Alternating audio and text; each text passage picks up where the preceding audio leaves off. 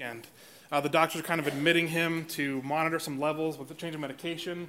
He wasn't expecting to be there this weekend, and the same way I wasn't expecting to be here this weekend. So our prayers for sure go with Jim, and for sure bear with me this morning. This is the first time I've gotten to preach this close to Christmas. And I understand thoughts on Christmas. It's not celebrated everywhere, not just around the world, but also in the church. So if you don't celebrate Christmas, that's okay. In fact, we should all celebrate Christmas every day. But it is pretty awesome to see how there's such an intense focus on the birth this time of year. So having said that, I love Christmas. I love the cookies. I love the snacks. I love the treats, the songs, the carols. In fact, I want help to settle a debate I'm having with the youth group right now. See, Christmas music started on 104.5, The Star, not a sponsor, but Christmas music started on November 11th of this year. Is it acceptable to listen to Christmas music the first day it's available? This case, November 11th. Raise your hand if that's okay. My people. If it is not acceptable, raise your hand. Okay, I don't want to talk about it. Never mind. We're going to move on. But that's all right. But we have all these awesome Christmas traditions. Again, we have the stories and the cookies and the movies and the songs, all that kind of wonderful stuff. But where we're going to start this morning is actually a symbol that I really like. We only see it once a year, especially on stage, and that's actually right behind me, a Christmas tree. Now, some people believe that the Christmas tree has kind of pagan origins, and if so, we're in a lot of trouble here. But I want to comfort you, this version of the Christmas tree actually has very different roots than that, pun intended. But these Christmas trees actually are rooted from Germany. See, legend has it, if you want to go that far back, that Martin Luther, the German monk, was one day walking home on a Sunday night, working on a sermon for next time, and he looks up and he sees this beautiful sky full of stars. And he wanted to recreate that and remind himself and his kids about the glory of God and his radiance, so that's the first time that he put lights in a tree and candles and lit, and that's how the legend goes. I think that's really cool. But it didn't take off in America until around the 1800s when Queen Victoria would put an advertisement in a London paper. And when people saw this, the first decorated Christmas tree, and it really blew up over here. And that brings us all the way to today. We have some very interesting traditions. So I wanted to start this morning, pull the church a little bit. How many of you do a popcorn thing? Popcorn, anyone do one of those? See, I don't understand this. I don't, because if I had to smell popcorn in my house for it'd be a terrible time. I love popcorn, so I'd be like slurping like a spaghetti strain, like unraveling the whole thing, so it's not good for me. But we have different colored lights, we have different decorations. You may even remember as a kid going to school, they'd have you make an ornament for your parents for a Christmas tree. So actually, here's one from 1998. Oh, I appreciate that, thank you. I made this for my parents in kindergarten. Caleb, back in my handwriting, was way better than it is now. And we have these that are like treasured memories, ornaments. So here's another one. And again, parents look back at this and smile, and I look back at this and weep, but that's all right. But we have these traditions. In fact, some are even more weird. How many of you would know what to do with this? Who has the German hide the pickle thing? What a weird thing to do. I have no idea where that came from, but we have this tradition where you have this pickle ornament, you hide it, first kid to find it gets a prize. It's a tradition that we have. But there's one more part of a Christmas tree that will especially kind of kick us off this morning concerning our topic, and it's an awesome one. The pièce de résistance is the top. So I present to you now the 2022 Christmas Star Guide, if you're looking for inspiration. See, in the first picture of that advertisement in the London paper, there was an angel on top. So how many of you actually put an angel on top of your tree? You want to do angels? We have a couple, yeah.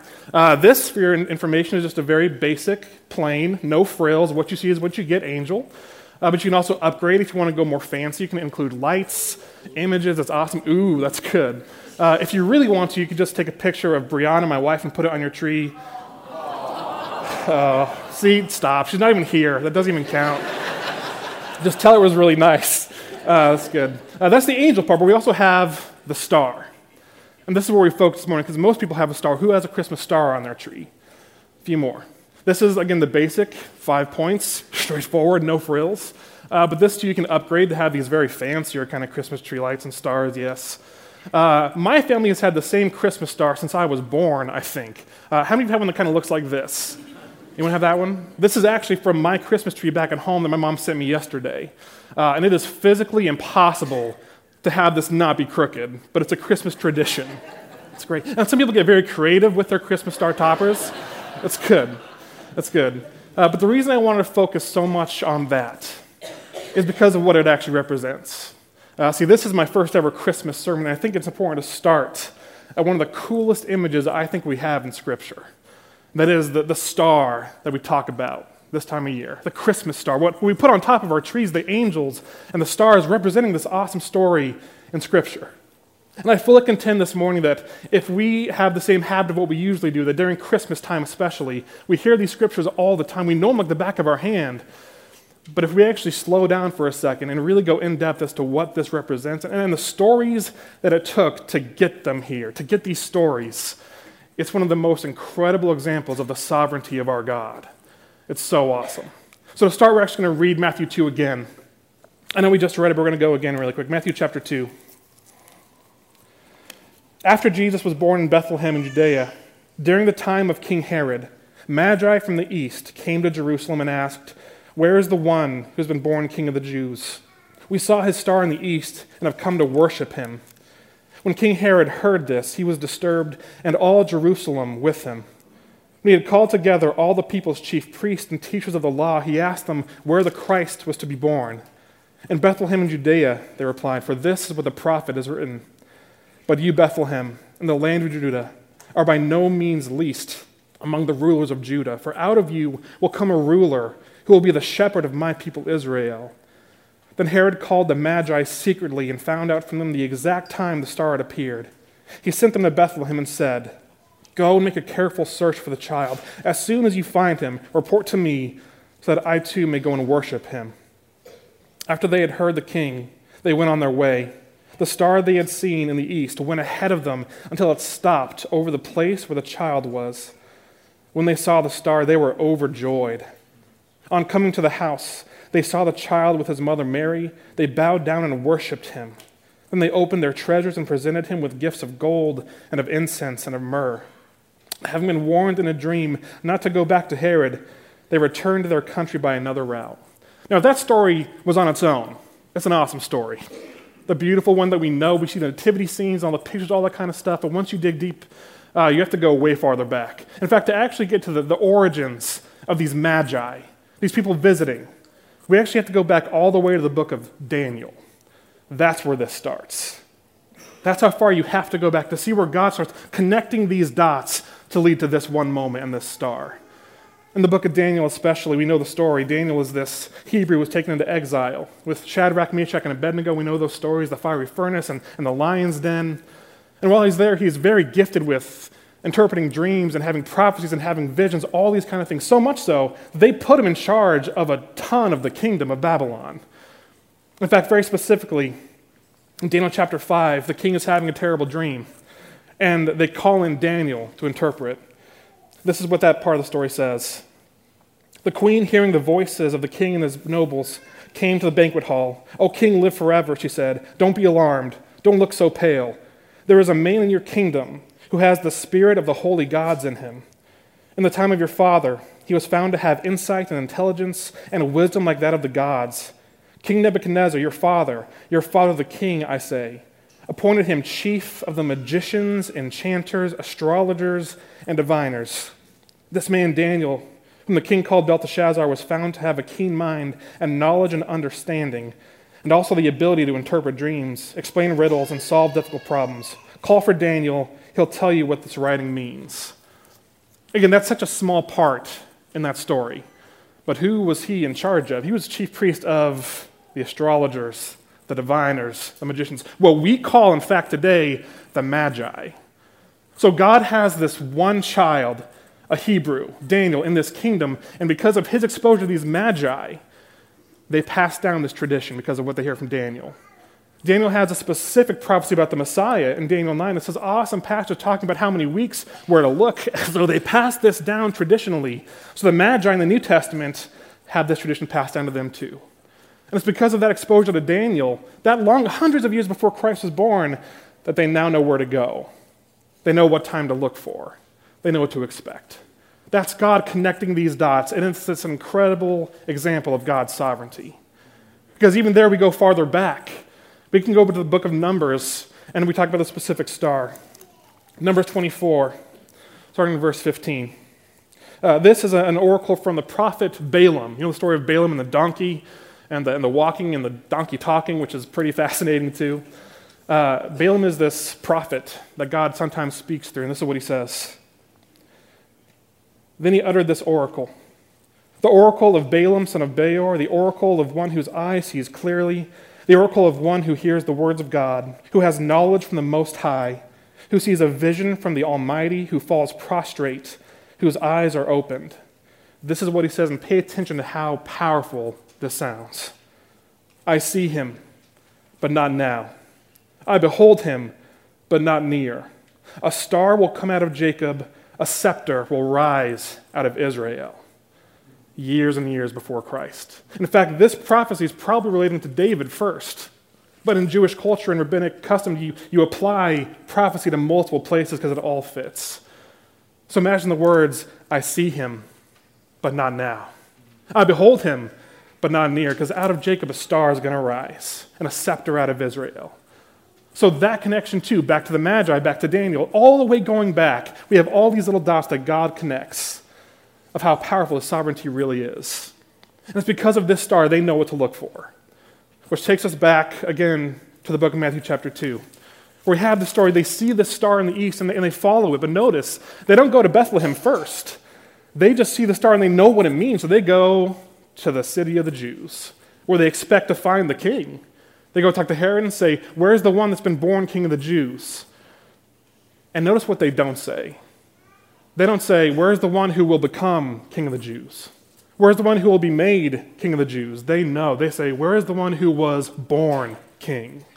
We've come to worship. When we saw his star, what we've been waiting for, what we've witnessed and had from our past, we've come to worship him. How awesome is that? And these magi are not Jews. They're Gentiles. They're our kind of people. But they come to where they think the king of the Jews is to bow down and worship him. So many boxes to connect. In fact, they bring their gifts of gold and of frankincense. But wait, there's myrrh. That was terrible. I'm so sorry. But they bring these gifts to the king, and they open them up before him because they bring these gifts, and they're very specific gifts. Gold, first, is just a great gift to give a king. It's royal. They bring frankincense, which scripturally is actually a key ingredient when you make the incense burned in the temple, the sacred incense, and myrrh, which again is the secret ingredient that they use to make anointing oil. They bring all these gifts before the king. And they bow down. When they say bow down, they lay prostrate before the king. They lay on all fours, on their stomach, to praise this king. And even that is a sample of God's sovereignty, because they follow this star, which is actually your Christmas star guide. Not the one in terms of what you should look for, but the ones that's actually guiding you places. Are you following that star? The Christmas star guide is the one that appeared for the Magi and actually led them to the king. The first time they saw it was just over Jerusalem, but then when they went and found out where it was going to be, they went to Jesus' house, and they followed the star, and it stopped directly over the house where Jesus was.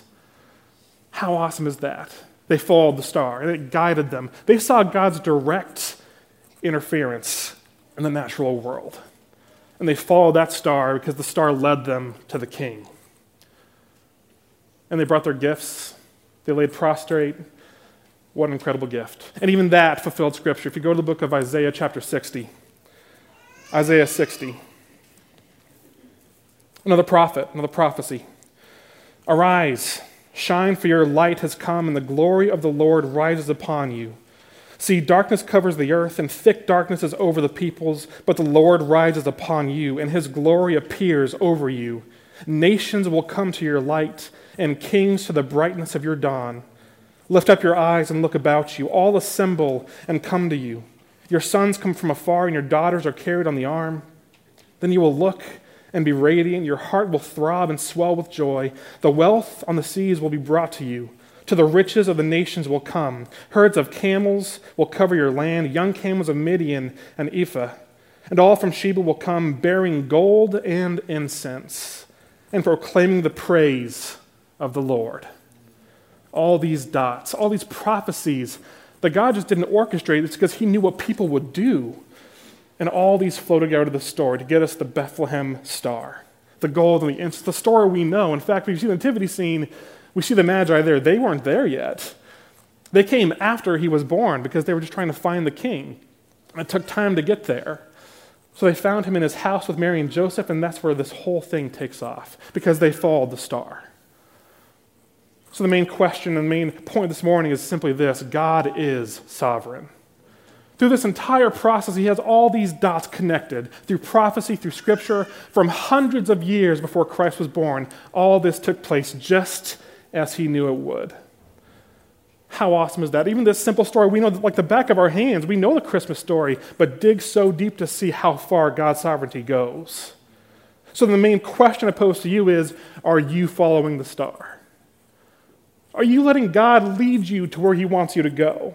Because the Magi followed and it stopped at the king, and they came down, they bowed down, and they worshiped him. They brought their gifts that they could. Are you doing the same thing today? Are you following the star because it will lead you to Christ, God's direct interference in the world? The star has been born. The king is here. And so when they say that they felt joy in their hearts, do you feel the same joy? When you think of our Christmas star, are you overfilled like they were in praising God with all of your might because they saw the star, they saw the king? Is that you too? So again, this morning, it's a very simple thought. God is sovereign, so follow the star, and he will take you where you need to go.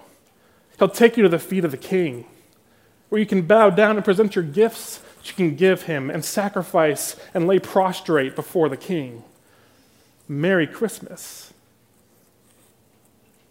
Is that you? Because the hardest part, too, to mention next is what happens next in the story. See, it actually doesn't stop there where just the Magi come and it's a happy ending and they see the king and it's great. In fact, the next part's actually heartbreaking. So that's why it's so important to remember to follow the star despite all things happening on earth, because what happens next is tougher to talk about. We don't include it in the nativity story. See, after Herod found out what the Magi did and didn't come back to him to tell him what the baby was, Herod decided to give the order to kill all babies 2 years old and younger, the range that Jesus would have been in that time, because he didn't want another king in his territory. He wanted to be king. So he called the order to kill all those children in Bethlehem, because he didn't want the king of the Jews to come in and take his power. That's a heartbreaking part of the story, because humans do wicked things. But that doesn't hinge on you to stop following the star. You keep on following the star despite what people do in the world, because people will do people things. But God wants you to follow godly things. So no matter what happens this next year, no matter how bad things could get or scary or terrifying or divisive, just as it has been the past couple of years, mind you, keep on following the star. Because the glory you'll see is so beyond words. What the Magi saw was the king of the Jews, the Messiah, the Christ who's finally coming. They were Gentiles. Again, he's already doing his job as a baby, bringing all nations together. When Isaiah said all nations will come to you, he's not talking about the one, the Israelites. He's saying all nations will come to you, and they will bring you gifts. He's fulfilling his prophecy as a baby. There's one more part of the Christmas story that I want to talk about. That's such an awesome story that, again, we know like the back of our hand. Go to the book of Luke, chapter 2. Luke, chapter 2. Starting in verse 8. Again, a story you may know very well, but just listen as hard as you can. And there were shepherds living out in the fields nearby, keeping watch over their flocks at night. An angel of the Lord appeared to them, and the glory of the Lord shone around them. They were terrified. But the angel said to them, "Don't be afraid. I bring you good news of great joy that will be for all the people. Today in the town of David, a Savior has been born to you. He is Christ the Lord. This will be a sign to you. You will find a baby wrapped in cloths and lying in a manger."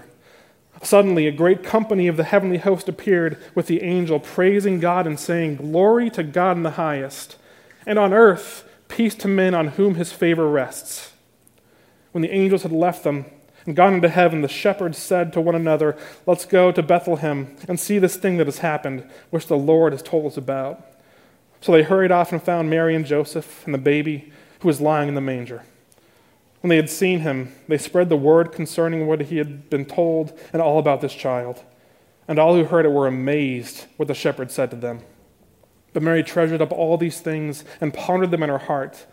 The shepherds returned, glorifying and praising God for all the things they had heard and seen, which were just as they had been told.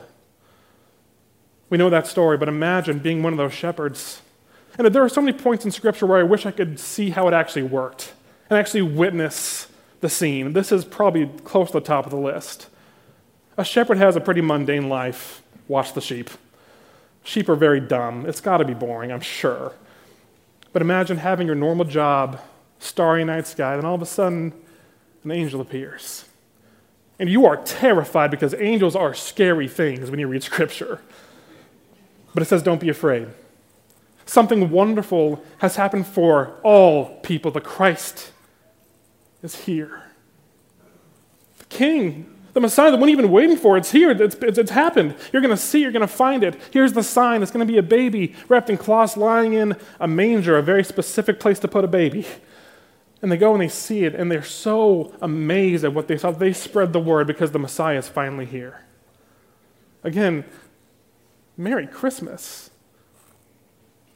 And then the starry host opens up, and then the whole host of heavenly angels starts singing and praising God. Glory to God in the highest. And especially this part is the biggest challenge this morning. And on earth, peace to men on whom his favor rests. Notice it doesn't just say peace to all men. It says, in peace on earth to men on whom his favor rests. They're very honest about how it works. And if you're curious as to if God's favor rests upon you, go back to the question, are you following the star? Are you following God's divine intervention in your life, leading you to where Christ is, the foot of the King, where you can lay down and give gifts and praise and glorify all the way home with such joy in your heart? Is that you? Imagine the scene. Imagine having the angels sing, glory to God in the highest. Are you following the Christmas star? Not just during Christmas, but every day of your life. That's the challenge this morning. Straightforward, no frills, just like the stars we have on our trees. But it's a challenge for all of us. So in a moment, we're actually going to stand, and we're not going to sing yet, but we're going to read something together. Something that I find very important to read, especially with what we just heard. But don't forget your Christmas star guide. Don't forget the thing that's guiding you somewhere and wants you to find your place next to Christ, to glorify him, to give him praise, to feel that joy. Christmas is known for its joy, but sometimes Christmas is tough on a lot of people. So fill that with Christ and follow that Christmas star. So in a moment, we're going to stand together and we're going to read. We're going to read the same blessing that this angel poured upon these shepherds, pronouncing the birth of Christ, the birth of the King. We'll read it together and mean it together. Let's stand and read. Glory to God in the highest, and on earth peace to men on whom his favor rests. Never stop following that Christmas star. Let's sing.